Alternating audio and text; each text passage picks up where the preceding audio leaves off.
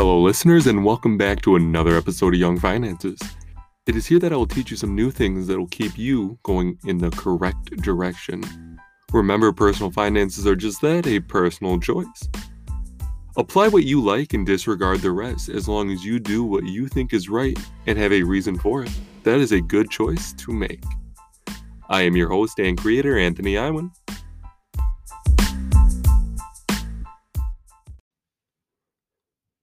On today's episode, I'm going to talk to you about things to do if you receive a lump sum of money that you might have gotten.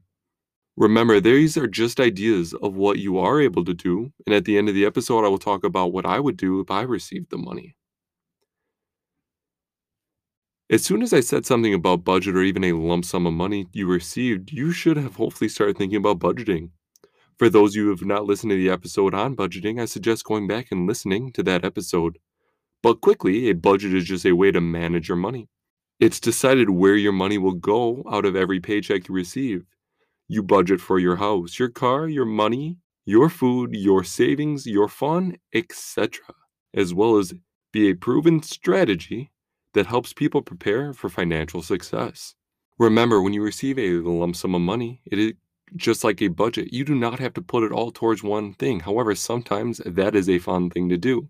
Because let's be honest, who wouldn't turn down a trip to the beach for a couple of days? Now let's look at a few places where you could put your money, as well as the pros and cons of each place. Remember, you can choose how much you allocate for each spot. The money does not have to be an all or nothing kind of deal. The first place I'm going to talk about is a traditional or a high yield savings account. The pros of this is that the money is safe and you do not lose any of it. When you want it, it is there. I'm also a strong believer in delayed gratification is a vital skill that all people need to learn, so why not learn about it at a younger age? Delayed gratification is just a way of saying waiting for something that could come along that you would rather have, or even waiting for a good deal to come about. Traditional savings account is a very good place to keep your money to learn this skill. I will give you an example. Let's say you just got $200 for Christmas. You've been thinking about buying an Xbox, but the new one is going to be launched in about 2 months for about the same price. A lot of people need to have something now, and they will go with the older version instead of waiting to buy the newer, upgraded version. Some people try to keep their money and their wallet to wait, but a few bills later, a few trips to Taco Bell, and all of a sudden the money you were trying to save is gone. It sometimes helps to have the mind, out of sight, out of mind mentality. The second place is an investment account. I know. You are like, come on, I want to buy something that is fun and exciting. I'll remind you of two things though. The first is, by no means do you have to put all the full amount in there. It might be helpful to think about putting a bit in there, because remember, compound interest is in fact the eighth wonder of the world. Remember, $1 invested when you are 20 years old will compound to 80 when you turn 65. Now that is a crazy return. So let's think about that $20 you got on your 18th birthday. Doesn't seem so little now, does it? The third place you can invest is in yourself. Yes, this can mean a few different things. I usually think about buying something that will allow me to try to push myself into becoming the new you. I can use myself as an example, as I often like to invest in myself because it is important to do so. I recently bought a new microphone for my podcast. I hope everyone has noticed a difference from my audio quality. If you do not think it has improved, go ahead and listen to one of my first episodes. Your ears can thank me later. Another example is that I also pay fees for my real estate license in order to be able to help people buy and sell homes. I've also recently bought a new suit for work because sometimes how you look and present yourself is just as important as what you know. The fourth place I'm going to talk about is buying yourself something nice. Remember, life is short and you work hard. There's nothing wrong with treating yourself to a nice thing once in a while. You have to remember that everything in life is a balance. So if you want that new phone because you've been rocking that old gen for a while, then go ahead and buy yourself a new one. Again, life is too short if you're going to work yourself to death. The fifth and last place I'm going to talk about in this episode is donating to charity. It is important to be humble and know what you have. It is also true that almost everyone out there that is successful has contributed to charities.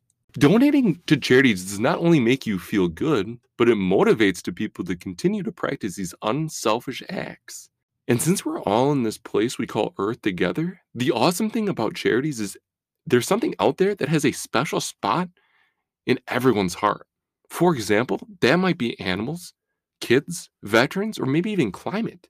Now that I've told you about the 5 different options there are about where you could maybe put that sum of money you got, I'm going to talk about what I would do if it was me. Again, this is completely my personal choice, and it should not sway your opinion whatsoever. I would invest 25%. I would donate 10%. I would invest in myself, probably around 15%. Lately, I've been really into buying educational books, but obviously this looks different for everyone.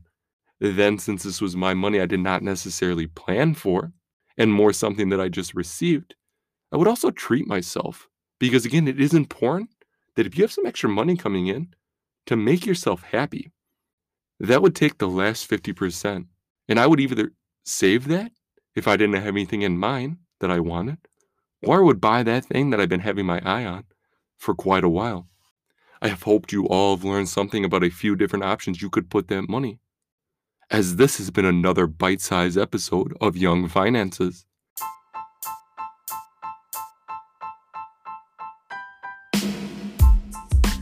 If you enjoyed this episode or any other, please consider giving it a 5-star rating and a review.